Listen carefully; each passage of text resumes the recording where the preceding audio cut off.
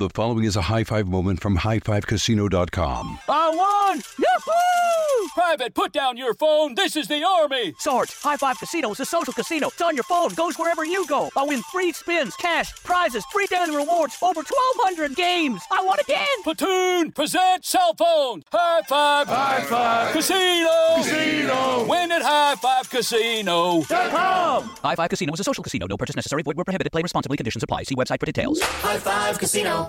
Before AI can help your business predict demand, accelerate growth, inform decisions, automate tasks, reveal insights, generate content, you have to trust it. Introducing watsonx Governance, helping you govern any AI as data, models, and policies change so you can scale it responsibly. Let's create AI that begins with trust with watsonx Governance. Learn more at ibm.com/governance. IBM, let's create. There are moments in life that are so special that you have to capture them and save them forever. They are one of those once-in-a-lifetime events, like your baby's first steps, the first time you bring your family pet home, or your daughter's first dance performance. With iPhone 15 Pro, more storage means you don't have to delete anything that can become a lasting memory one day. And it's important to be able to share these moments with family members who weren't there to see them in person. Store more, share more. Connect with iPhone 15 Pro on AT&T. Get iPhone 15 Pro on AT&T and get an iPad and Apple Watch for 99 cents per month each. AT&T. Connecting changes everything. Limited time offer. Requires 0% APR 36-month agreement on each. Well-qualified customers. Other terms and restrictions apply. See att.com/iPhone for details.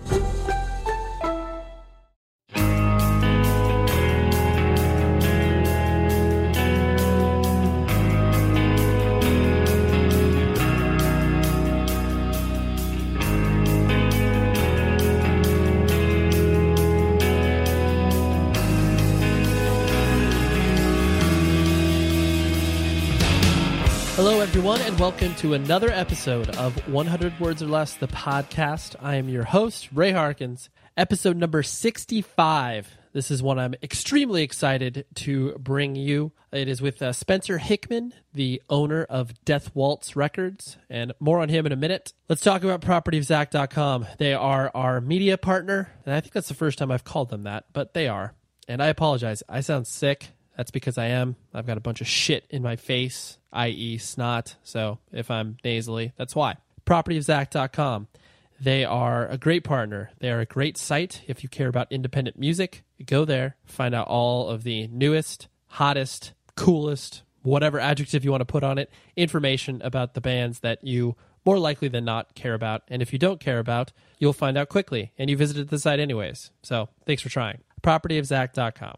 And if you're also poking around online, which most of you are, visit the show's website, 100wordspodcast.com. I post stuff in between the weeks that I post shows. So, from Tuesday to Tuesday, because that's when I post new episodes, in case you haven't noticed, you'll be able to find recommendations, fun stuff to, kind of waste your time on, because after all, that's kind of what a lot of us do online anyways. Visit there. Review the show if you're feeling ever so kind. Go to iTunes, type in 100 Words Podcast. It'll pop up. You can drop some nice sentences if you're feeling that gracious, or you can just pop on the number of stars that you care to give the show. I'm pretty proud of the fact that we're close to a 5, and it's like 4.9 something or other, and that's awesome. I appreciate people giving nice feedback, because I do read those, and I take those all into consideration when I am recording new episodes and guests and all that type of stuff. So all the business out of the way. Spencer Hickman. Well, basically, this kind of shows a little insight to my own personal psyche,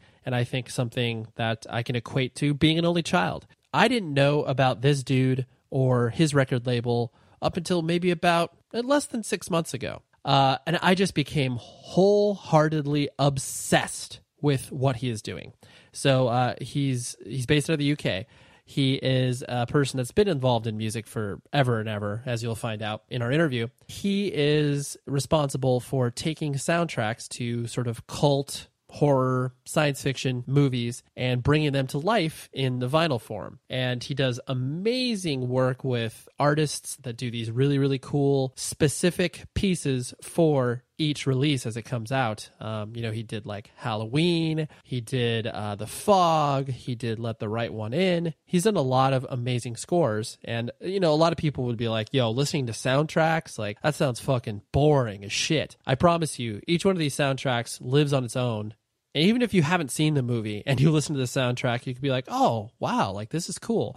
These things live independently of the movies, but then also obviously augment and make your appreciation for those movies even greater. So basically this dude hit 2 sweet spots for me, cult movies and vinyl, and I was like, I am all in, and fucking bought as many things as I possibly could from him. So then I just hit him up on Twitter. I was like, yo, I would love to interview you because I don't know who you are. And he agreed because he was randomly in LA, and I went over to his friend's house, and we hung out for about an hour and found out we had a lot in common. I'll bring that interview to you in a second, but I have to get 2 random things off my chest. And if you don't want to listen to this, that's fine. Fast forward like 4 minutes, then it'll be good. I just recently finished a book called Louder Than Hell. It's an oral history on metal from like the inception to kind of where we're at now by the author John Wiederhorn. And if I'm butchering his last name, I apologize, but just search Louder Than Hell and you will find it. It's like a 900-page, just epic book in regards to the music scene. And when I say music scene, I mean metal. It's interesting because towards the end of the book, it started to focus on what was happening in Orange County in regards to metal and hardcore. So you bands like Throwdown, 18 Visions, Bleeding Through, a lot of these things that were, kind of popping up. And it's weird because as a person who was involved with that scene, especially during that time, just because my old band was playing in conjunction with a lot of these bands, it was an interesting feeling to kind of look at my own self and be like, I am literally a footnote in this book. I'm not really. Just to think of like, okay, you're not mentioned in this book. And like, the ego starts to play like, oh, he didn't do that good of a job. Of course he fucking did. He did a great job on documenting that. But each scene obviously has your A-list bands and your B-list bands and your C-list bands. And that's obviously why we were not included in that. And plus, we weren't really even metal to begin with. But that is not even why I bring this up. It brought up these thoughts in my head of being like, where you're comfortable in your life. Like the sort of idea that, we all want to leave some sort of legacy, whether or not it's like a family, whether or not it's professionally. We all want to have these impacts greater than what our life is on this planet. At least most people do. I don't know if I necessarily want to have this like, oh, I can't wait to fucking change the world and like my name will live on for 100 years past my death. I don't know. I guess I don't personally believe in that, but I do believe in having some recorded evidence of why I was here or what I was doing, whether it's like, something that my son can refer to where it's like, oh, this is what my dad was into. And then hopefully his children will be able to look at this in context and be like, oh yeah, like my grandpa was a dude and played in bands and liked music. I don't know. It's just interesting to kind of like read a book and then have something that like you knew so intimately and were involved in, and then have it kind of in black and white in front of you and be like, oh yeah, I know all those stories. Like, that's cool. Needless to say, it just kind of puts the legacy in perspective when you read something like that. Because I'm getting of the age where it's like, oh, okay, like you can look back retrospectively and be like, oh, wow, that's interesting. Here was a scene. This was meaningful. You should have paid attention to it. And this is why. Great book. Check it out. Without any further ramblings, I will bring you the interview with Spencer. And great dude. So much fun shit. Yeah, he just had a lot of great things to kind of expose in regards to starting your own business, using all the expertise that you've built up in your life and kind of doing something new and challenging, exciting, and scary at the same time. Here we are, Spencer Hickman, Death Waltz Records. Enjoy.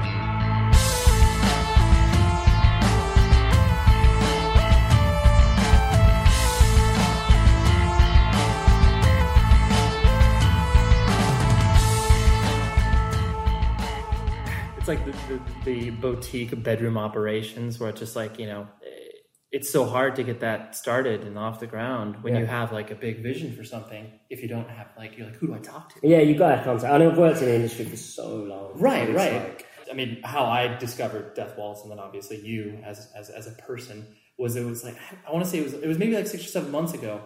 And this is honestly what gets me so excited about independent music in general, like still. Where you look under a little rock and then you're just like, holy shit, like this is here, this exists. Yeah. This label that releases amazing soundtracks from movies that I enjoy, like I just didn't know this existed. And so, you dive into that world And it's great that those things can obviously still exist and still be able to find an audience, have a voice. No, it's been insane.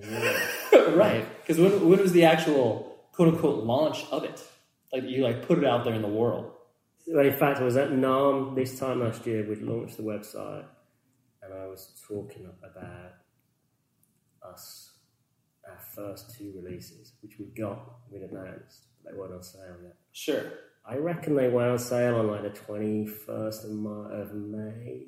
It's incredible. I want to say. Yeah, in like a year, and then all of a sudden it's just like, oh wow. I know, we've got some I signed a couple of huge things, which are not. Yeah, you're not previous. Yeah, put it out there. Yeah. But I mean, like the end of the year, sure. I've got some US only releases. Oh, amazing.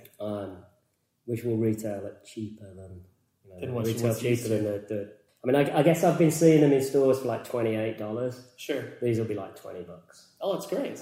And they're huge. That's amazing. I'm like so excited. Right. We've worked with, so now working with big major labels. Sure. Getting like huge directors to approve changes and stuff, and you're like, because is that generally how it works? Where it's like obviously usually the master rights lie with some music, like some studio or label. Yeah, it's, you know what? It's different. Everything's weird. So everything's completely different, and obviously it's music industry, and it's music industry in 2013, so there's no rules whatsoever. Right. So certain things like John Carpenter owns the rights to Assault on Precinct 13. Okay. So he's just giving me the rights. That's good. To that. We're going to do that. He's going to do all the sleeve notes. He doesn't own the rights to any of his other films. Oh, okay. But he's now rewriting these sleeve notes for all of our past releases, and we're going to reissue them with a full sleeve. Oh, okay. And a booklet.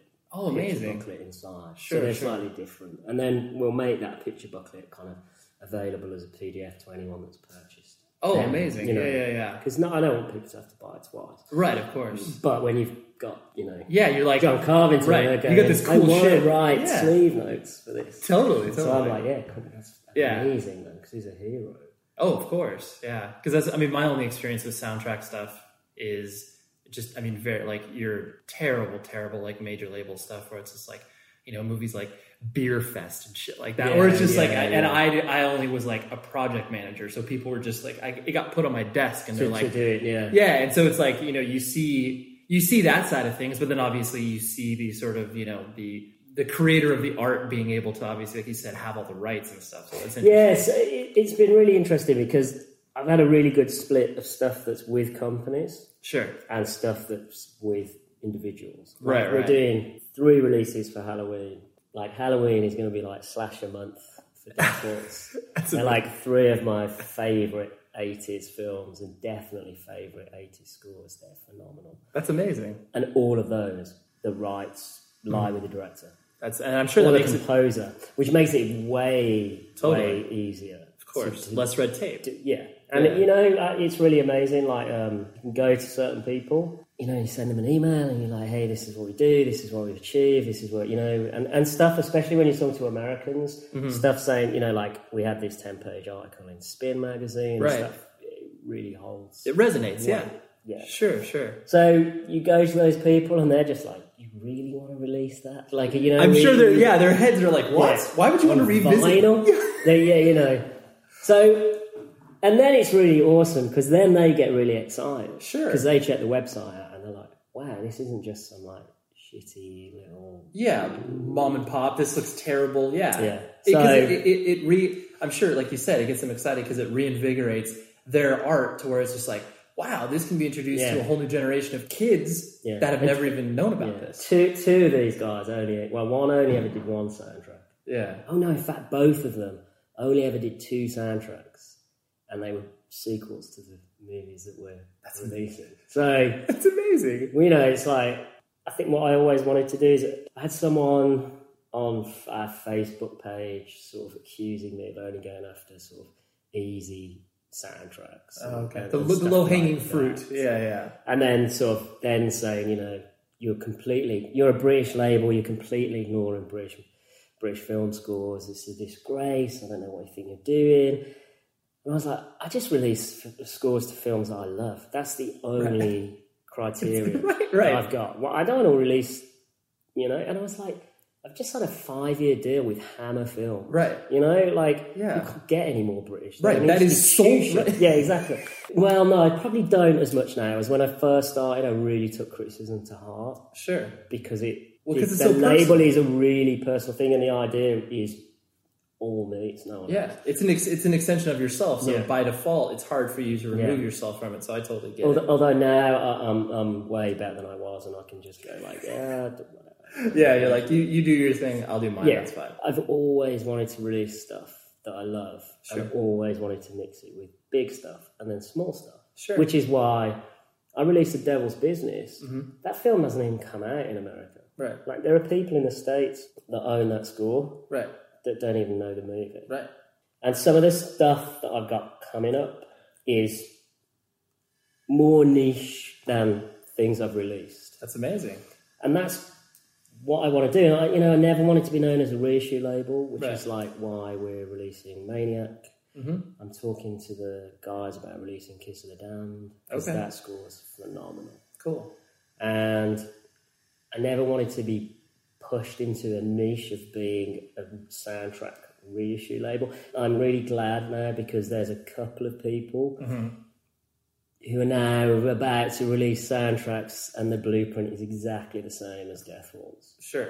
But, you know, they're just going to do... That's just what they're going to do, reissues, yeah. So... Yeah. You're able to... You want to make your like, the idea of the label, it's, like, scalable, and it obviously will be... It all can be part of the same family, but like you said, you're not in just that corner. Yeah. Right. And that's why, you know, when I first started, it was like cult and horror soundtracks on vinyl, and then... I was thinking, well, Donnie Darko and Let the Right One In, really, you class them as cult movies, but then I don't know if they're really, truly cult films, because they've got a large following. Right. And then it was like, actually, you know, and Let the Right One In I think is like a love story. It's not, it is. And it's just happens to be wrapped around a vampire tale. Right. And then I kind of struggled for a while, because I was thinking, I just don't want to be known as a horror soundtrack. Especially when you go to someone who doesn't operate in that world, because they go, I don't know if I want to be associated with that. So that's why I came up with a tagline like the Art of Soundtracks. Right. Because it just encompasses everything that I want to do. And I'm a huge, huge horror and exploitation fan.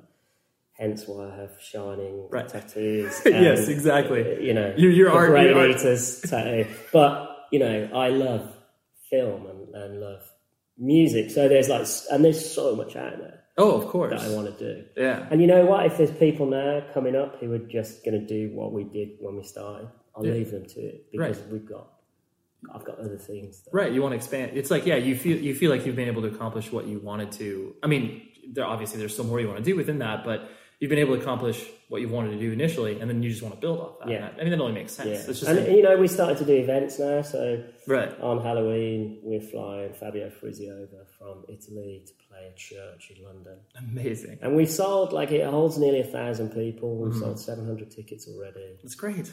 And we're in May. Yeah, May. You know, you know, you got some time. Yeah. I'm doing an event with my friend Josh, he's like one of the premier rep theatre screening guys in London. So he finds original prints, 35, 16mm of kind of lost films, and screens them. And so he found a 16mm scope print of The Fog, which is mint and unused. Wow. So we've booked this church. We're decking it out with lighthouses, fog, lasers. Yeah, it's an experience. Yeah, so that's going to be for the album launch. So that's going to be to launch The Fog, our release. Right. That'll be the first time anyone's seen the artwork, which is by Dinos Chapman. That's amazing. And it'll be the screening. There's half hour's worth of trailers on 16mm beforehand. And it'll be an event. Right. And it's already sold out, and I had an email off someone today going, oh my God, I live over the road from that place, and I didn't get a ticket. Oh. And you're like, I'm sorry. Yeah. I'm sorry you just found out about it now. We might want to do that, and you know, and Fabio wants to come to the States, and I really want to do things like that, but obviously when you to bring an 8-piece band and then have a string quartet. Oh yeah, there's a lot of logistics. It makes it a lot more expensive than it does doing it in Europe. Course. But I definitely want to do things over here. Right. Like I DJ'd on Friday night down in Silver Lake Park area. And it was really small, kind of soiree. And but it was really awesome, like really good. And it's odd, man. Like people came out and they were like, "Oh, they love the label and stuff." And I'm like, wow. And it kind of freaks me out a little bit. Sure. I have to be honest. This show is sponsored by BetterHelp. We're sitting here. It's like June, and you're like, where has the time gone? And everybody's like, oh my gosh, I have no idea. I got to like accomplish all these other things. Take a moment. Focus on the things that obviously for one matter to you, but for two, look back. Be like, what have I done well? What have I done not so well? And maybe I can, ask some friends and family for some help. But where I have always gone to in regards to figuring out what I can do better, therapy. Therapy is an incredible tool at your arsenal that you can dip into. I've done it for my marriage. I've done it for myself personally. And I'm a huge advocate for what therapy can do for you because it is a third party that's able to look at what you can do to improve your life and be a person to help you along in your journey. And so I think if you were thinking of starting therapy, give BetterHelp a try. It's entirely online. It's designed to be convenient, flexible, and entirely suited to your schedule. All you do is fill out a brief questionnaire, you get matched with a licensed therapist, and then boom, you're done. It's great. And then if you're not vibing with the therapist, you can switch it at no additional cost. So take a moment, reflect on the things you've done, reflect on the things you want to do, and visit betterhelp.com/Ray today to get 10% off of your first month. That's BetterHelp, HELP.com/Ray. High Five Casino. High Five Casino is a social casino with real prizes and big Vegas hits at highfivecasino.com. The hottest games right from Vegas, and all winnings go straight to your bank account. Hundreds of exclusive games, free daily rewards, and come back to get free coins every 4 hours. Only at highfivecasino.com. High Five Casino is a social casino. No purchase necessary. Void where prohibited. Play responsibly. Terms and conditions apply. See website for details at high5casino.com. High Five Casino. This is it. Your moment. This is your time to make your comeback with Purdue Global. When you come back with a Purdue Global degree, you create opportunity for yourself, your family, and your future. It's a degree you can be proud of, a degree that employers will trust and respect. Purdue Global offers working adults like you over 175 flexible degree programs to meet your specific career goals. These include associate, bachelor's, master's, and doctoral degrees and certificates.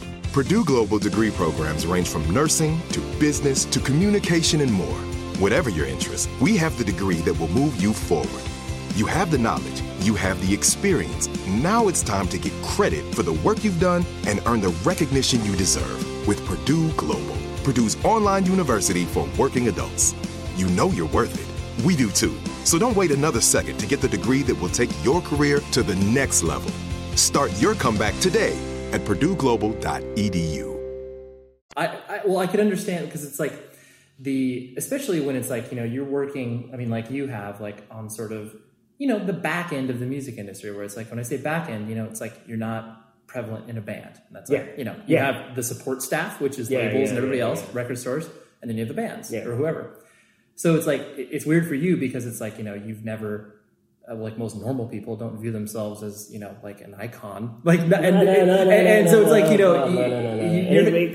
you have to shift your mental, your headspace where it's just like, oh wow, like people will recognize me for this thing that they're passionate about. It's amazing. I flew in the other Saturday. On Sunday we got up, we went record shopping, we were in Amoeba. So I'm just flicking through the racks at Amoeba, and there's a guy next to me. I'm with a couple of friends, and there's a guy next to me, he's got his basket, and he picks up They Live and The Devil's Business and puts them straight in his basket. And I'm looking at my friends going, oh my God, that's buying my records. That's happening right now in front of me. In Amoeba as well. So you're like, holy wow, that's amazing. So And I was just really excited to see someone buying. I mean, it's every time I go into a store and I see this stuff on the walls, it blows my mind. Of course. Well, yeah, because that's you're coming from a place of, you're genuine about what it is that you're putting out, and then when you see, because I'm just a fan as well. Like, I'm not like some dude, crazy businessman. Right? Here's a mogul. Yeah. And it's not like anyone would look at the business decision to be like, all right, I'm going to put out some soundtracks on vinyl. Like, fucking, you're going to make $1 million. Because you never are. But like this guy, he was further down the alphabet than me. Yeah. Section. Of course. And I was like, shit. Yeah. Yeah, What's damn it! He's beat me. Yeah. Shit. So that's really amazing. And then we went to Analog, and those guys were lovely, and they were like really, really lovely about the label and that's awesome, stuff like that. And you think it's pretty amazing. To be in that position. Because I always like to trace back, like essentially what people, why they arrive at where they're at currently. And born and raised in the UK, like that's what city in particular? I was born in Birmingham. Oh, okay, yeah. Home of Napalm Death. Yeah, I know all those guys. Of course. Yeah, Birmingham's pretty small. Yeah, it's even though it's the second city.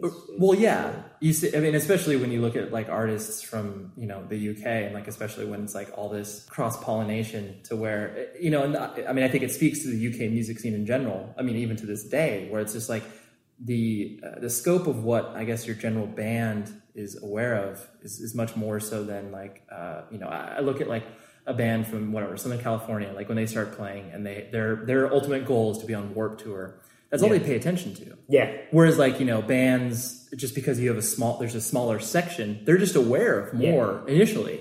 And so that's what I think. If you start a band in the UK, you want to go and play Europe and Japan. Right. That's what everyone wants to go and play Japan. Right. You can buy crazy stuff there. Yeah, for sure. And so what was your family structure like? Brothers and sisters? I've got a sister who, she's into music, but not like my dad was in a band. Oh, okay. When he was really young, and they released like a 10-inch single. Okay. And they had a management deal. And they supported they were a local band. They were pretty big in Birmingham. They supported like the Rolling Stones and the Beatles. Sure. So they were kind of like, you need to play with them when you go to Birmingham. Yeah. So they were big, and they had an offer to go to London, and they'd been playing together since they were like 12, 13. Mm-hmm. And the drummer didn't want to go, so they didn't go. My dad still sings. That's like how he earns his money. My dad's got like a great voice, man. Really? That's amazing. He does like proper kind of Frank Sinatra. I was about to say, so he's like a crooner. That's Yeah. And he's still doing it every weekend, man. He's got like 2 agents and stuff. That's amazing. So he just gets kind of like flown to sort of like, parties or whatever they need him at. He goes to Benidorm for like 6 weeks a year and ends up doing all these clubs out there and stuff. You're like, how old are you? You're not a teenager. Right. You're like, my dad's a lounge singer essentially. Because my mom grew up in the music scene as well, and like I remember like 2 years ago being at home. I don't visit that often, but when I do, I just hang out with her. And like she was watching like Glastonbury or something, and she was like singing along to the Arctic Monkeys, and I was just like, really? Like what? Yeah, you know. Well, because you view your parents, especially from even if they are musical, it's like they're stuck in their time. Exactly. It's funny because I visited just before I flew out. I went home for a week because my sister's got a kid, and it was my nephew's birthday. Actually, every year I'm at NAMM, like every year he's 2, but like it's his birthday. Sure.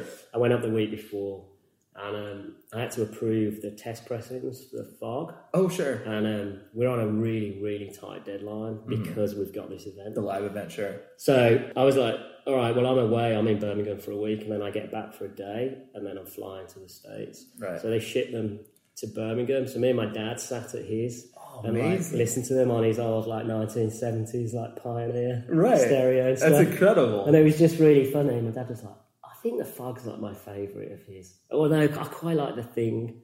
Like that's amazing. Yeah, so that you're able to bond over that. Yeah. So it was really fun, man. That's cool. And, in there. And so they were basically, as you were growing up, they were making their living within did your mom work in the music industry as well? Or she was like not at all. She was just like helping, raising you guys. Yeah. So obviously, since music was such a central part of your life, like how did you develop your own musical identity, like going into high school and stuff? It's really funny because I grew up being force-fed the Beatles. Sure. I can't listen to the Beatles. I can imagine. Yeah. I hate them. And that was really controversial, but I don't like it. It's your parents' music. It's rooted in that. I get that. And then my dad brought me a guitar, and it was like a Gibson Sunburst.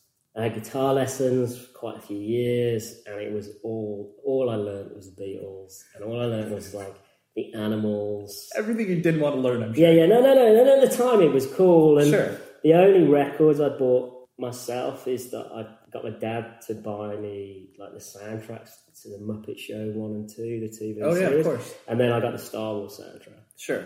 Like in a really beautiful gatefold with a massive poster. Mm-hmm. I mean, that's essentially where the label, is grand, stems from. Really. Sure. So I used to listen to that record with this poster, and it was amazing. It wasn't a shot from a movie. It was this really rough painted. Oh, okay, yeah. Like Attack on the Death Star, really it's like sketched out. Yeah, really amazing. And then as soon as I got to secondary or high school, secondary, yeah. As soon as I got to high school, I just started hanging out with kids that were a lot older than me. And they were all into like goth, and so I think I probably, when I got to high school, I was listening as everyone else was at the time. The Smiths, New Order. Sure. Because what era was this? I mean, what like it was like this was like 80. Yeah, let's say early 80s, maybe. Early 80s, yeah. Which I mean, and I had this weird mix of being into like really new romantic stuff like Japan, and then Adam and the Ants, and Duran Duran, and then that led on to stuff like like early Simple Minds and stuff like that. Sure. And then that just led into like I discovered The Cure, and then I was off. It was black hair, crimped, back comb, all in black. You're diving into that immediately. Yeah. And then I was like 14, 15, I was hanging out with kids who were like 21. Oh, okay. I worked in this really cool record shop.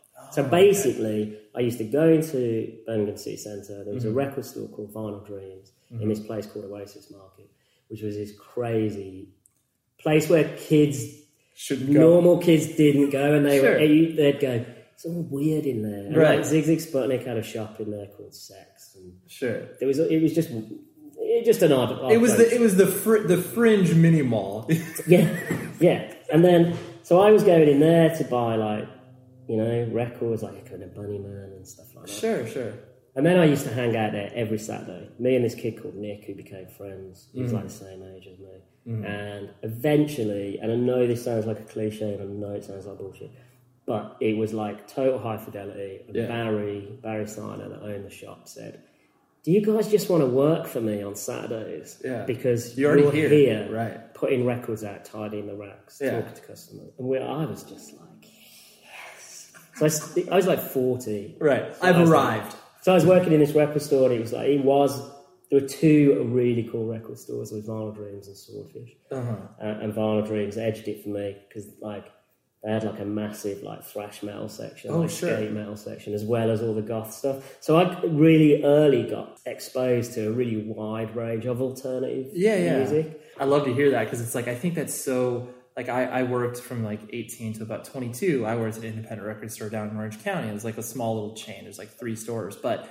same sort of experience. Like, because I mean, I grew up in like the hardcore straight edge punk scene. And so, I was listening to like Strife, Snapcase, Earth Crisis. And like, those bands are so important to me. But it was like, when I started to work at the record store, it just opened my eyes. Yeah. I was just like, hey, have you heard Caius? I was just like, what the fuck is this? And like, having that singular experience of being exposed to different stuff and making your music view wider, it's like, I would not trade that for anything. Because it's like, if you don't have that experience, you kind of get stuck in a rut and you aren't open to other things. It's great that you had that experience so young. And that was it. And then it kind of stopped hanging out with most of my friends at school because there was only a couple of them who were really into that. Sure. And then, there's this guy called Pete and this girl called Spider. And she used to run like Gary Newman's fan club and stuff. And they were with a name like Spider, I would hope so. Yeah. And they were like really a lot older than me, but they were awesome, man. They would smuggle me into places wherever they could. Sure. They would invite me to their house parties.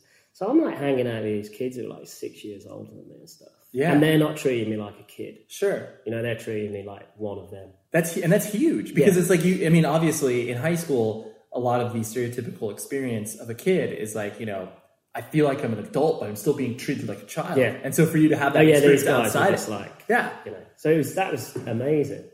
And then from then on, I was really good at school in the beginning, but in the end, I just was like, I don't really care. And then because I wasn't very good at the way it works back home, I don't know how it works in the States, but you get to a point when you hit like 13 and you have to choose what syllabus you want to do. So really? So it's kind of like a how we do it over here, where it's like in high school or secondary school, you don't choose anything until you graduate. Then you go to college. Then you choose what we call your major. You do this younger. So I wanted to do music and art, but because I wasn't very good at chemistry and math, they wouldn't let me do those two things. Really? Now I'm going, these are like the only two things I'm really, really good at. Right. Like, this is what I really love. Sure. And they were like, yeah, but you're not good enough here to do that. So I couldn't do them. Wow. So then I didn't kind of rebel, but I just lost interest. And I was just like, well, I don't want to do history, physics, English, all that stuff. I liked it. I was good at English. So that's what I feel. I feel is kind of like the default, where it's like, every sort of sensitive artist, musician type, if they can't do that, they'll always fall into English because you're still using words. Yeah. Right. So I got kind of a bit disillusioned and left school, and I was like, I'm not going to go back to school. And I was really good at cooking. My other love has always been cooking. Oh, okay. Like my nan did that. My mom did it as a job. My grandma did it as a job. Oh, okay. So I was always cooking from an early age. I'm really Wow. interested in it. So I went to college for a year to sort of learn chefing. But when you dropped out of secondary, 2 questions about that. How did your parents take that? I wasn't. You know what? It's not a big deal. Really? Like it is over here. So I didn't drop out. I finished school. Oh, okay. And then just said, I'm not going to go to sixth form. Well, you call it sixth form, where you go on for like sixth form. Yeah. Oh, that's where you go on for like extended studies for a couple of years. Right. Essentially, it's kind of how college is. Yeah. Right, and I was like, I'm not going to do that, and I've got no interest in doing that. Okay. So obviously, because of your parents' background and them sort of understanding how music works, like, were they kind of like, what the fuck is Spencer doing? Like, you know what? I don't think my parents have ever understood what I've done, right? Until a couple of years ago, when Record Store Day became huge, right? And then I'm on TV, on the news, on BBC One, right? And my mum's like, "Oh my god, you're on! Oh my god, why are you on like the news on TV?" And I'm like, because this thing is a big deal, right? Yeah, I'm like, people really care about this stuff, and then I think they've never been like they've always been proud of me because I've always done what I wanted to do. I'm one of those people that never felt like I couldn't do something. So like, I put film festival, like 24-hour horror marathon film festivals on. I did a fanzine when I was young. Yeah. I released a 7-inch by a band from San Diego, hardcore band from San Diego called Spanacorzo. Of course, yeah. That's amazing. So you released it over there, yeah. And then we toured Spanacorzo and the Swing Kids in Europe. So I've always felt that you can do stuff if you want to do stuff. Right. You don't have to. Well, it's that whole. I mean, it always gets me so excited when I hear this because it's like it's obviously like the DIY mentality where it's like, even though you don't know how to do something, all you do is roll up your sleeves and try to figure it out on your own. Right. And I never got paid for doing that, which is why I never really released. I released a 7-inch by Spanacorzo, and then we toured them, and then we toured Swing Kids, and then I released a 7-inch by a New York band called Dahlia Seed. Oh, yeah. And I didn't get paid by anyone. So I couldn't put another record out because and it was DIY. So you'd be sending people, here you go, here's 20 records. Right. And it was there was no internet then. This is crazy, man. This is like 96. Yeah. And there was no internet. Of course. Which is mind-blowing when you look back at it. Totally. So, Grant from Spanner Quarter sent me the master through the post, and we were sending letters to one another. Right. So you got into the, I guess, aggressive nature of music? Like, because obviously if you were paying attention to what was happening in San Diego, did that, what's really strange? I have no idea, apart from the fact that I worked in record stores, so we get this stuff in on import. Sure. I have no idea how I discovered all those bands. Like Chris, whose house we're in now, is Connie Lennox's house to do this. Yeah. Me and him were massively into hardcore. Okay. So like we used to go on tour with like Sensefield on Revelation. Of course. We used to hang out with guys like Quicksand. Of course. And so it's like basically when any of those type of bands would go to the UK, we'd go on tour. We'd go to every show in the car across the country. Sure. So like that first Quicksand tour, we went to they did 8 shows and we went to every single one. That's amazing. And then I don't know. I think when you're just really I'm just really into music. Right. It doesn't really matter what it is. What genre? So I mean, there's certain genres I don't like. Right. You stray away from because you're just like, this isn't. I don't get it. Right. Don't get reggae. Sure. But I like hip hop. Right. Which I've never been able to figure out why. But reggae, I just can't.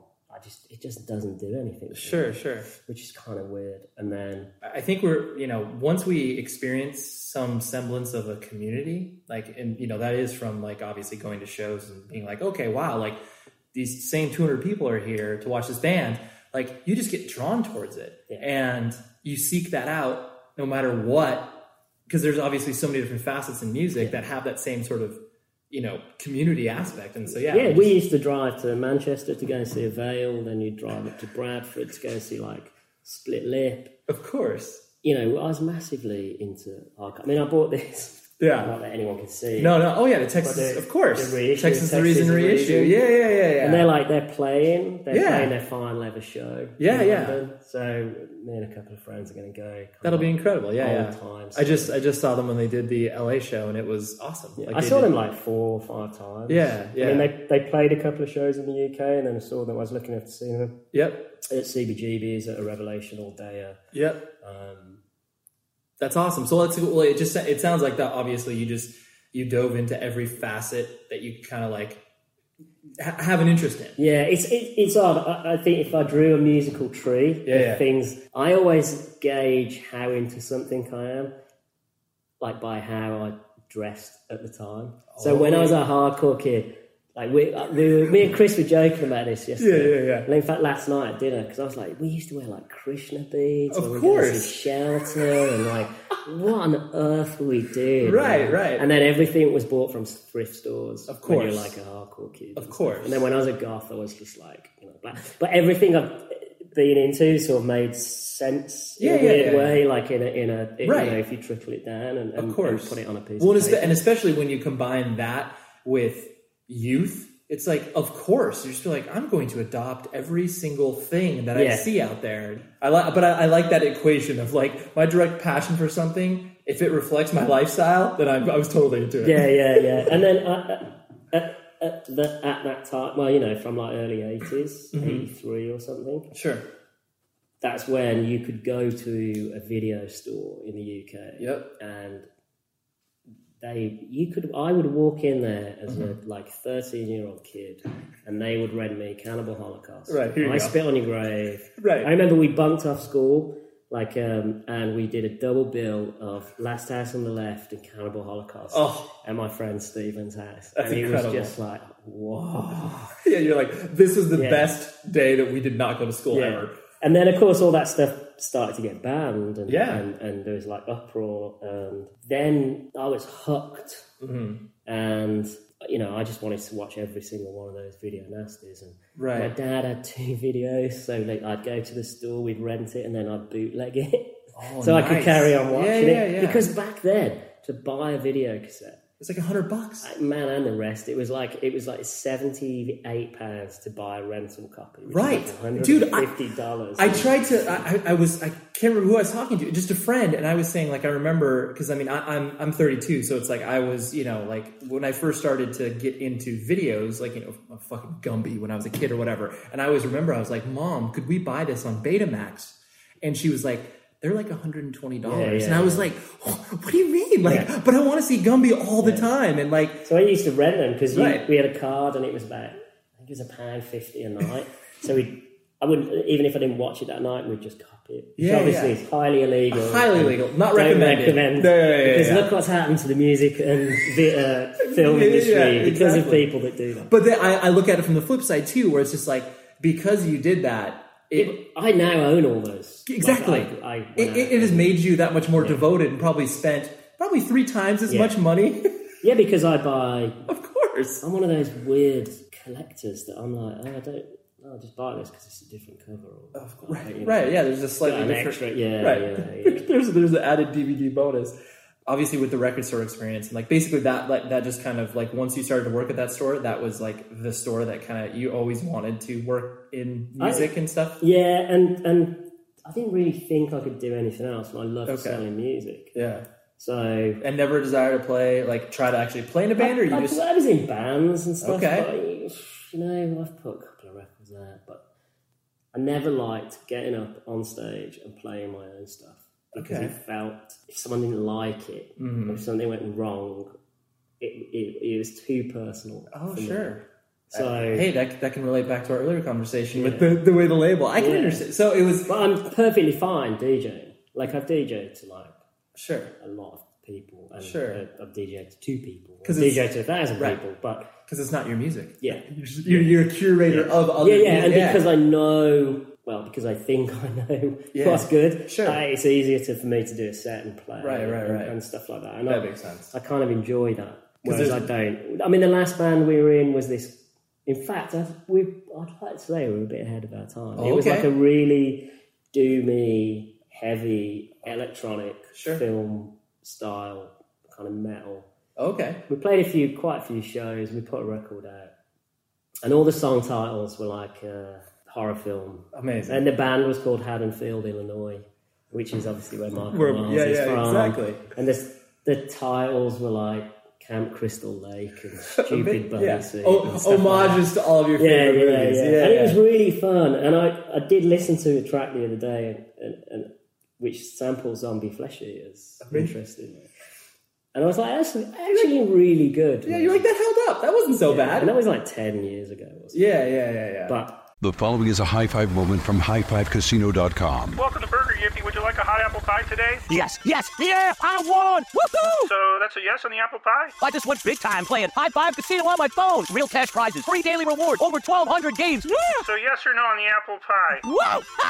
I won again! I'll take that as a yes. Drive around. Have you had your high-five moment today? Only at highfivecasino.com. High Five Casino is a social casino. No purchase necessary. Void where prohibited. Play responsibly. Conditions apply. See website for details. High Five Casino.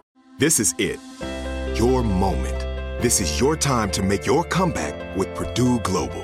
When you come back with a Purdue Global degree, you create opportunity for yourself, your family, and your future. It's a degree you can be proud of, a degree that employers will trust and respect. Purdue Global offers working adults like you over 175 flexible degree programs to meet your specific career goals. These include associate, bachelor's, master's, and doctoral degrees and certificates. Purdue Global degree programs range from nursing to business to communication and more. Whatever your interest, we have the degree that will move you forward. You have the knowledge, you have the experience. Now it's time to get credit for the work you've done and earn the recognition you deserve with Purdue Global, Purdue's online university for working adults. You know you're worth it. We do too. So don't wait another second to get the degree that will take your career to the next level. Start your comeback today at purdueglobal.edu. Spectrum One is a big deal. You get Spectrum Internet with the most reliable internet speeds, free advanced Wi-Fi for enhanced security and privacy, and a free Spectrum Mobile Unlimited line with nationwide 5G included, all while saving big. For the big speed, big reliability, and big savings you want, get Spectrum One. Just $49.99 a month for 12 months. Visit spectrum.com/big deal for full details. Offer subject to change. Valid for qualified residential customers only. Service not available in all areas. Restrictions apply. When people make the joke, like music critics and people that work at record stores are failed musicians. Yeah. Oh, yeah, it's completely true. Yeah. 100% true. Yeah. And, you know, the idea of like a failed musician, because it's like obviously, especially coming from like the scene that obviously both of us have an intimate a lot of familiarities with, where it's like, you know, that was never the desire to be like, oh, I'm going to make it. No, Yeah. That didn't exist. Yeah. That doesn't make any sense. Like, how are you going to make a career out of this? It's like, what? I never really had a downer on bands when they got signed to a major, because I thought, well, it's what you're doing it for. Mm-hmm. Who wants to play to 20 people the rest of your life? Especially when the band's good. Right. You Why know, keep this? yeah, why keep yeah. this to this small audience? Yeah. You know, so I was always like stoked for people who Right. sort of went on. And, So yeah, when those discussions were happening in the early 90s of bands, I mean, you know, when obviously, you know, Green Day, Jawbreaker, Quicksand, all those bands were obviously like... yeah, but you know, that first group, like Dookie, that first major label, I don't think it holds up, but at the time it was a great record. Incredible, yeah. You couldn't say that wasn't a great pop punk record. No. And Quicksand, that Slip is brilliant. I still listen to Slip. Yes. To this day. Exactly. I think it's an absolutely solid record. Completely. Helmet, Meantime, that's just, you know. Totally. I mean, the only thing you would argue there is like that someone at Interscope was stupid if they thought they were going to sell 5 million records. Oh, completely. How are you going to market this? And it's like, yeah, then you see it's like bands like Orange 9mm getting signed and you're like, what? Like that was probably a step too far. that was definitely the straw that broke every camel's back. Where it's like Into Another. I remember seeing Into Another at CBGB's at the Revelation All Day. Sure. And they had all their model kind of girlfriends Of sat course. on the back of the stage. We were all going. You're like, what's that? This is crazy. Oh my god, Chris, my friend, would kill me, but I never liked them. Yeah. at all. I couldn't get on with them. Well, I think a band like Into Another inspires. You either love them or you absolutely just hate them and don't understand where they're coming from. Yeah. And I've never ever got them. Right. But you know, it's fun to go and see all that stuff, and you know, I feel. Well, I made friends that I still speak to now, back in through music and stuff. And I think I really do. I mean, I think that's rare for most quote unquote normal people, you know, to have these long lasting, because it's like, you know, it's like once people are done with secondary or high school, whatever, it's like, you know, you have like your one or two friends, and it's like, yeah, like there are people that I'm still in touch with that I went to high school that, you know, I still consider friends. But then there's, I mean, the type of people that I've stayed in touch with in the music industry, it's like, I mean, that lasts for years and years, where it's like, you just can't, it's just because you have that common understanding where it's like, okay, like, you know, I mean, you and I have never met, and then we were immediately, Into Another, it's like, And we're good. We're mention good. that to someone else, and they'd be like, "What? What into what? Why is that relevant? Why is that? What, I don't even know what that is." And then it's like, where do I even begin explaining this to you? It's impossible. Well, yeah, because you can't. No. And you know, I did Amoeba, What's in My Bag? Oh yeah. And I did it this week, and I bought the Texas a Reason album. Sure. And I was like, because I was like an old emo kid, and then I was like, oh no, that sounds terrible, because emo is like really rubbish now, isn't it? And because they're going to be like, oh, you're super into Fall Out Boy and My Chemical Romance? Yeah. And then I was like, well, I was kind of into like San Diego Screamo, and then I was like, oh wait, no, because now that's also really terrible. And it's basically all that stuff is now hair metal. Oh yeah, it's like the new Black Veil Brides, of course, right? Yeah, like you're just like, what? And I'm like, no, I really loved like, you know. Yeah. Any band that was on Gravity, Antioch Arrow, of course. If Fabulation put it out, I'm into it. Iconoclast, that 7-inch where the bass player sings that one track, "I Love You Less Than Apple Pie." Yeah, I fucking love that record. Yeah, to this day, it's incredible. Yeah, and so the like you said, with working at record stores, it was really fun for you to obviously recommend music and like that. Because obviously before the internet was obviously what it is now, where you have recommendation engines recommending a bunch of bands to you, where it's like you did feel like that, you know, when you got exposed to something through a record store, either by you just discovering it on your own based on the little write-up or recommendation, or whether it was you actually physically playing in the store and someone having the courage to go up to you, who is this? Yeah. Well, I went to Amoeba. I've been 3 times in this last week. That last time I was in, the clerk was like, wow. This was when I did what's in my bag. And I was buying my stuff, and he was like, this is the best sale I've had today. He was like, looking through it going, you're like, I get this. Skinny Puppy, Ian Rail soundtrack, like all this kind of weird, you know, whatever. Right. And I was like, oh, thank you. And he was like, oh, well, what? You know, I think he just said, "Oh, what do you do?" And I said, "Oh, I run do a label." And he was like, "I love that label. We're really big fans here." And I was like, "Cool." And he's like, "Oh, you should check out my band because we do this kind of really dark wavy type stuff, and they're really good." And I always think that's really cool because there is, in record stores, there is a connection that just because you're in there buying, there's a connection with whoever else is in there. Yeah. It's you don't get that when you go into like Urban Outfitters, no, or The Gap, no, whatever. I guess maybe comic books may be like that. Yeah. But record stores are definitely, you're buying records. Yeah. You're right. Well, I think you hit the perfect point where it's that, like, I mean, you could probably say that for like a baseball card shops or whatever. It's like any sort of like, and obviously it's a stretch to call Amoeba a mom and pop because obviously it's so large, but it still has the same tenets of what it began. But any sort of like cottage type industry, even though the industry may be fucking massive, it still has that little sense of community where it's like a kid can ride his bike down a local baseball card shop and like hang out with his other 12-year-olds, and then like a 50-year-old guy telling them how they need to buy the newest rookie card or whatever. Like same sort of experience. Yeah. And so so obviously, like, you know, for the past couple of years, you've obviously been at, you know, Rough Trade East, and that's your full-time gig, what you've been doing as far as the record store and stuff like that. Are you a buyer there, a manager there? I left. Right, I know you left, but I mean, that was how long did you leave? I left in November. Okay, yeah. I was brought in to open Rough Trade East because they had only got experience of smaller stores, like 500 square foot. Sure. This was 5,000. I kind of grew up, obviously, as we said, like in indie stores, but then I worked at HMV for a spell. Okay, got it. Management. Got it. Didn't really like it because it was too corporate. Oh yeah. Yeah. and for me, I remember like one day playing I Am Spoonbender, and I'd ordered like 10 copies of it, so I was a buyer. Sure. And one of the bosses was like, "What on earth is this?" I was like, "Well, we've sold 4 while it's been playing. No one else in town is selling 4 copies of I Am Spoonbender in 20 minutes. You know what I mean?" Yeah. And he was like, "Put Madonna on." And I was like, everyone knows what Madonna sounds like. Is this and he's like, "Yeah, but it's out this week." I'm like, whatever. And it's that kind of thing. And I'll be honest, the people I worked with were really cool. And there were lots of people on the floor that were really into music. Pretty much everyone in management was not, and they were not.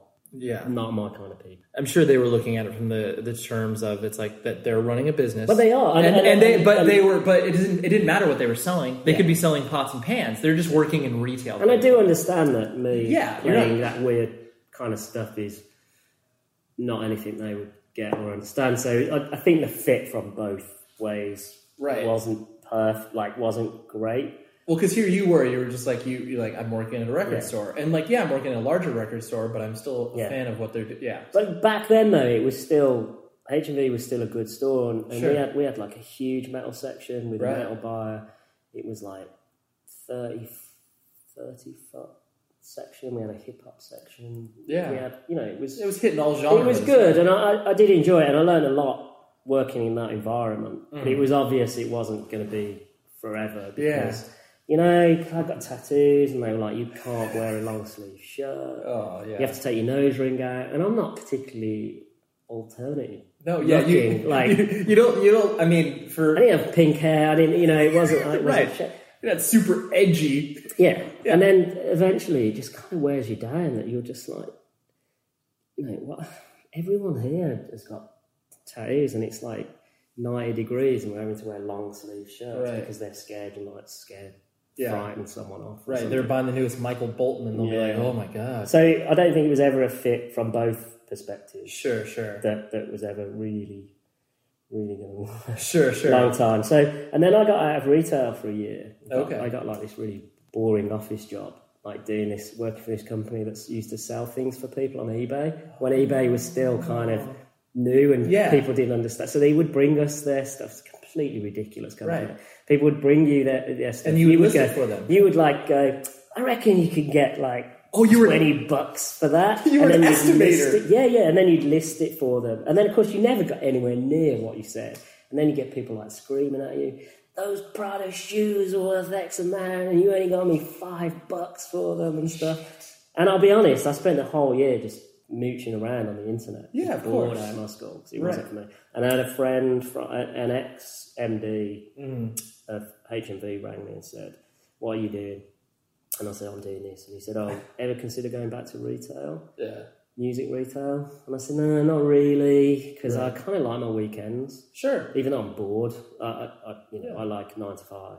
Right. And he said, "Oh, right." He said, Rough Trade are looking for someone to open their new flagship store." And I was like, "All right, I'll talk to them." Because it's Rough Trade. Are you kidding me? And if you're going to go back, right? And I went and met them. We got on, and we had a lot of meetings. And I had to do a presentation. I mean, it was way heavier than I thought it was going to be. Sure.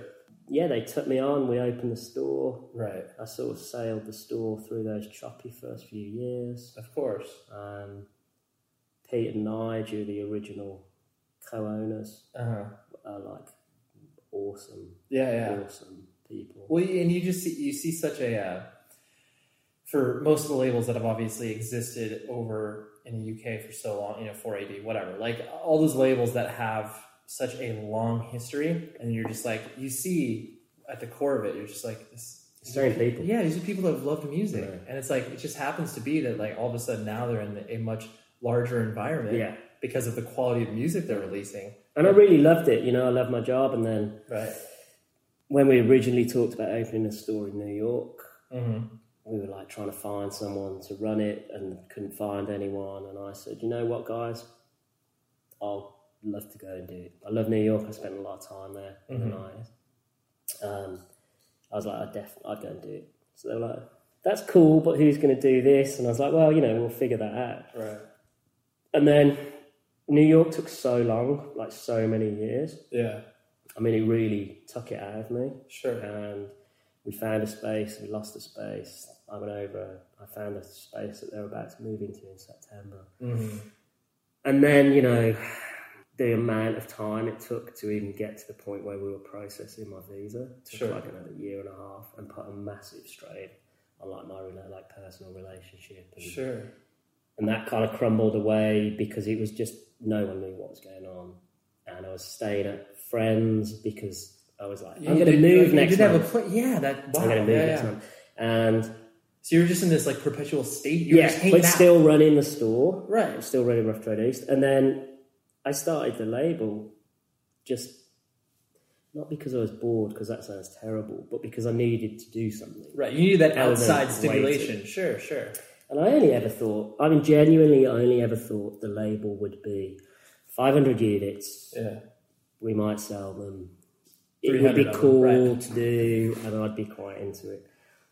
And then before I knew it, my Death Waltz's stuff is taking over Rough Trade, and I'm getting into Rough Trade at 8 in the morning, but I'm not doing any work till 11 because I've got so much Death Waltz stuff to do. And I really struggled trying to balance it out and give it my best. And then and then with Record Store Day as well, which I know. When did you become the sort of spearhead? Because it didn't start this quote unquote start the same year as what we launched in the States, right? We did the year after. That's what I thought. Okay. So for that, for 4 of my 5 years at Rough Trade, right, I did Record Store Day. You were the Record Store. You were basically the Record Store Day coordinator for all of the UK. Which that starts December. We had meetings with labels, and then in January, bang, and it's so. Oh, dude, it's huge. Yeah. I mean, especially I've gone every single year, and I mean, it just in the States, it's hilarious because you're just like, are you fucking kidding me? Yeah. Like these are. You look around and it's like these are people that 2 years ago wouldn't have any fucking clue what a record store is, and then now are so devoted to the format. It's like, that's great. Yeah. And it's also just like, wow, great marketing. There definitely became a bit of a strain, and balancing home. I didn't balance home. I just worked. You just worked, right. Solidly. And then, I mean, it must have been impossible for you to maintain any semblance of a normal relation, or not even a normal relationship. Yeah, you just can't. I would go to dinner and be on my phone, working, because if I didn't, I don't know when I would do it. Right. So, I struggled with what I was going to do for quite a while. Sure. And also definitely didn't want to let Pete and Nige down at Rough Trade. Right. Because they've been so good to me. Sure. And it was really putting me under a lot of pressure, and I was really beginning to freak out because I thought, I don't know how, I'm going to have to give up the label. Sure. If I go to New York, because opening a store that size in New York is like, it's 5 years of your life. Right? Of course. And, in the end, I just thought, I've got to do the label because it's mine. Right. It's my idea. I gotta roll. Something that I wanted to do forever. Sure. So it was a really, really tough decision. And seriously, when I took Pete out and told him, I thought I was going to burst into tears. Sure. I was just like, oh my God. But once I told him and the weight was kind of lifted off my shoulders. And Pete was like, oh man, really don't want to lose you. I've got no idea what we're going to do for New York. I've got no idea what we're going to do for the UK. Right. But those opportunities, these do not come along very often. Right. And I've been in your position and I did what I needed to do. So you've got to go and do it. That's amazing. I'm sure that was the point where it was like, my God. And then Noreen, who was my assistant manager for 5 years, she's taken over the store and she's doing like amazing, probably better than I was. That's awesome. And the girl that they've got from New York's brilliant. And I just think it's best because my head wouldn't have been 100% in it. And I am 150% into the label. Sure. The label, people don't really believe me, but it's just me. Right. I have... A lot of people have this public perception of you having like the staff of minions. Yeah, which is just like nuts. I right. can't afford to do that. I've got Alex, who's awesome. He's my packer. Okay, yeah. And he does all the customer inquiries and stuff like that. Sure. And he's great. I employ him 2 days a week, sometimes only 1 day a week. Right. And he takes care of all the packing, etc. But sure. Everything else it's running through you. Is me because I'm a control freak.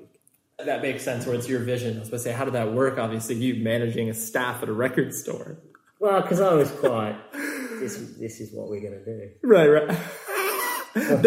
Dude, it's so funny that you are that type of person because the guy that I worked for at my record store, because I came in, same sort of thing where I was just like hanging out every week and he's like, oh, do you want to work here? And like, if I didn't file something like to his standards and appropriately, like, I've hardly ever been yelled at in my life, like my parents, anybody, and he would fucking ride me so hard. Really? I never did that. I was never like... I mean, you seem like a horrible. Right. But I was always fair, but Pete always used to say, you're good at being the bad guy in a way where you're not an idiot. Where people don't hate you. Right, sure. Yeah, you're able to kind of like... Yeah, I mean, because you strike me as a calm person, like you're not... like. I don't know if I'm calm. Really? I've probably got calmer. Well, yeah. I think age has a tendency to do that to people. It's like you're able to mellow, but you said you weren't yelling at people. No, not really. And I mean, if I did, it was never like a horrible. Yeah, I'd never do that. Right. Just because there obviously has been the resurgence of vinyl and people, care about it and like look at what you're doing or what you've been able to accomplish in such a short period of time. And like you said, where it's like you receive you receive criticism and people are looking at what it is that you're doing and are probably like, oh, look at this fucking guy. Like he's coming in doing this thing. Like obviously, and if they do even like 4 seconds of research, know that you obviously have a pedigree where it's not just like... Yeah. I mean, I've been really lucky because I've worked in the industry for a long time. Right. I know a lot of people. Right. So it's made it easier. Right. For me. But it's not, it's still difficult. Sure. I haven't even signed it yet. We're signing a contract next week. It's taken a year to wrap up. Right. So, sure. In fact, I had my first meeting last year at NAMM about this huge release. Sure. So it's, and it's a lot of chasing up. It's a lot of work. Right. Well, it's a lot of coordination and the ability to like put these pieces together in order to make it all work as one collective thing moving forward. And just worldwide distribution deals and stuff like that with all these different people and making sure things are sent out correctly to distributors and getting decent prices. And then, the one thing that I'm really like super proud of is that every release is like so thought out. Like there's a, like there is a reason why that vinyl is that color. There's a reason for this and everything. So it's not just like do whatever.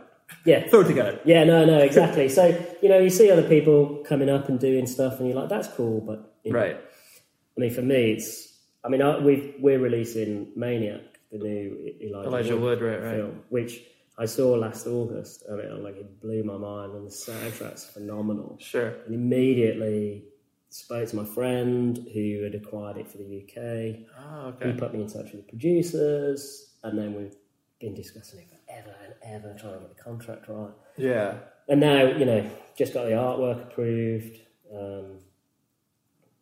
and I've been bugging my plant to do something special for it. Okay. So I really push the guys who press my records. Sure. And I think they hate me, but secretly they really like it. Right, they're like, oh, he's challenging us. Yeah. We got to get this done. Because I've got a big wish list of stuff I want to do. And, right. And I'm one of those people that thinks why can't you do that? I don't understand why you can't do that. Yeah, this exists in my head. I mean, why can't you make this happen? So, but they're really great at, they do crazy tests for me. Yeah. They're really good. So it's really good to work with people like that. Of course. And the guys at DMS, Disc Manufacturing Services, are just the most amazing people. Well, it's cool because I just always the idea of obviously controlling the vision of what it is that you're trying to do, and then surrounding yourself with people that are like-minded and are able to help you execute what it is you want to do. Like that. I mean, that's both of those steps. While it sounds like you can say it very easily, it's fucking hard to do. And so it's cool that you've obviously are like, all right, I didn't make this massive life change, dedicate myself to the label and be like, this is what I'm doing for the unforeseeable future. Well, yeah, I know. And that's the scary thing. Sure. Because, of course. You're taking a huge jump. Well, and I mean, everything's a risk, especially in this day and age. Of course. Especially in the music industry or film industry or any the creative industry. entertainment, the artistic industry as a whole. Yeah, I think, nothing's certain, that's why, I wanted to not slam out loads of releases, but I wanted to have a really healthy catalogue in that first year. Sure. Where people would go, like with Devil's Business, which is my friend's film. Sure. Where they go, we're going to buy this because it's on Death Waltz. That was always my intention. So I can do newer, smaller films. Sure. And they may be smaller runs, but people will go, we got to buy this because we know the quality is really good. Right. And we're just about to step it up again. We're going to, I've got 11 and 12 out on June 20th, and that ends the second subscription service.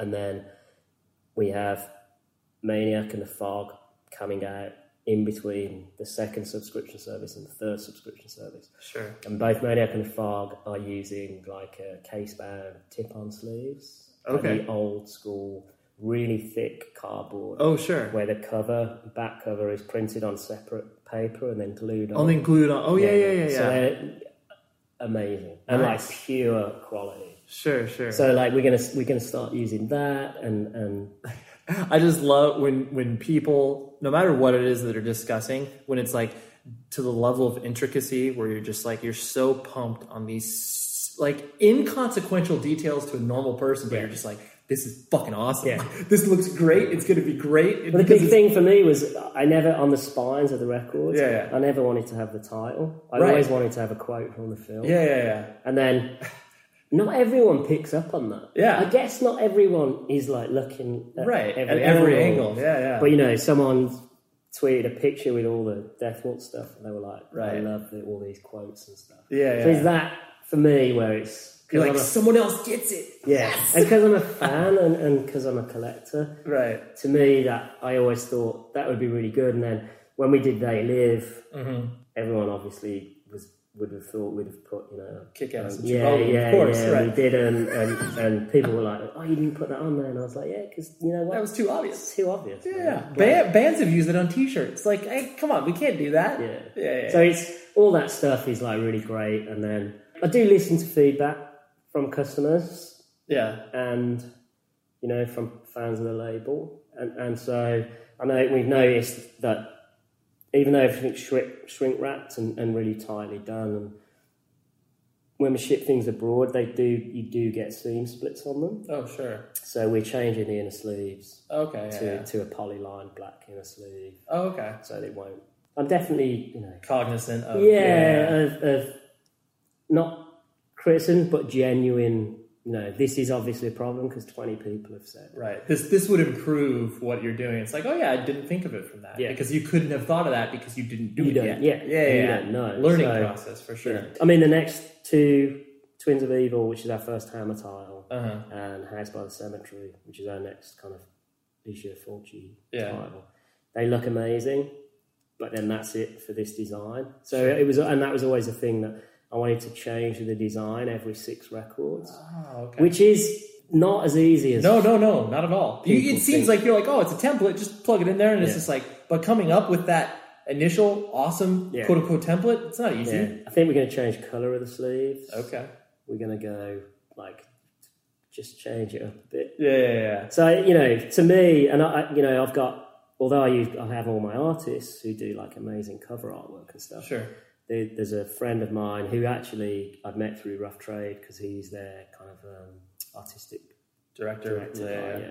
And his name's Tim Fowler of April Design, and he's awesome. He puts my stuff together. I send him terribly hand-drawn bits of paper. Yeah, and he makes it look polished. I want this, and he just does it. And for the longest time, and I never really was 100% happy with it, the centre label was just the Death Waltz with a side A on. Oh, yeah. And then he's come up with this just just looks beautiful and classic. It's awesome. With all the info on it. It's so good. You're just excited about all the things moving forward, and that is the best place you can be. Yeah, and Tim loves working on the stuff as well because awesome. he gets to do stuff that I guess he wouldn't generally. Yeah, you can get out and do an outlet. Yeah, create stuff. So, well, I really appreciate the time, dude. I mean, this has been fun for me. Yeah, I hope it's been enjoyable for you as well. Yeah. It's nice to just ramble on. All right, there you go. There is Spencer. Death Waltz Records. Just Google that. And you'll be able to find the record label pretty easily. And when I say waltz, it's like the dance. So Death Waltz Recordings Records. Yeah, I celebrate the entire catalog. I think I've bought almost every single release. So if you are into any of that, then you would more likely than not have the same sort of passion that I do for that. So dive right in. Join in my nerdiness obsession over things that are pretty inconsequential when you boil it down to the simplest of terms. Anyways, propertyofzach.com, 100wordspodcast.com. Our editor is Tom Richfield. And on that note, I will talk to you next week. I've got another exciting episode, as every episode. Because, aren't they all exciting? Some are more exciting to others. But anyways, I will talk to you then. Goodbye.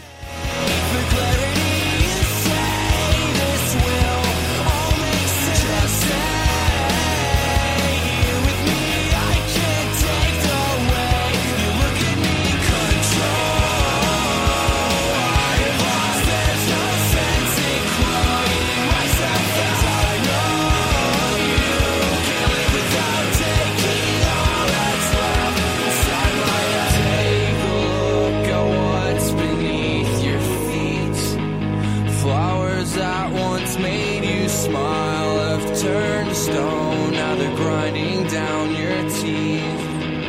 The walls around your mind can't keep you safe. Build them up. The show is sponsored by BetterHelp. Trust me in saying that no matter who you are, mental health challenges can affect you, and how you manage them can make all of the difference. That's why everyone should have access to mental health support that meets them where they are and helps them get through.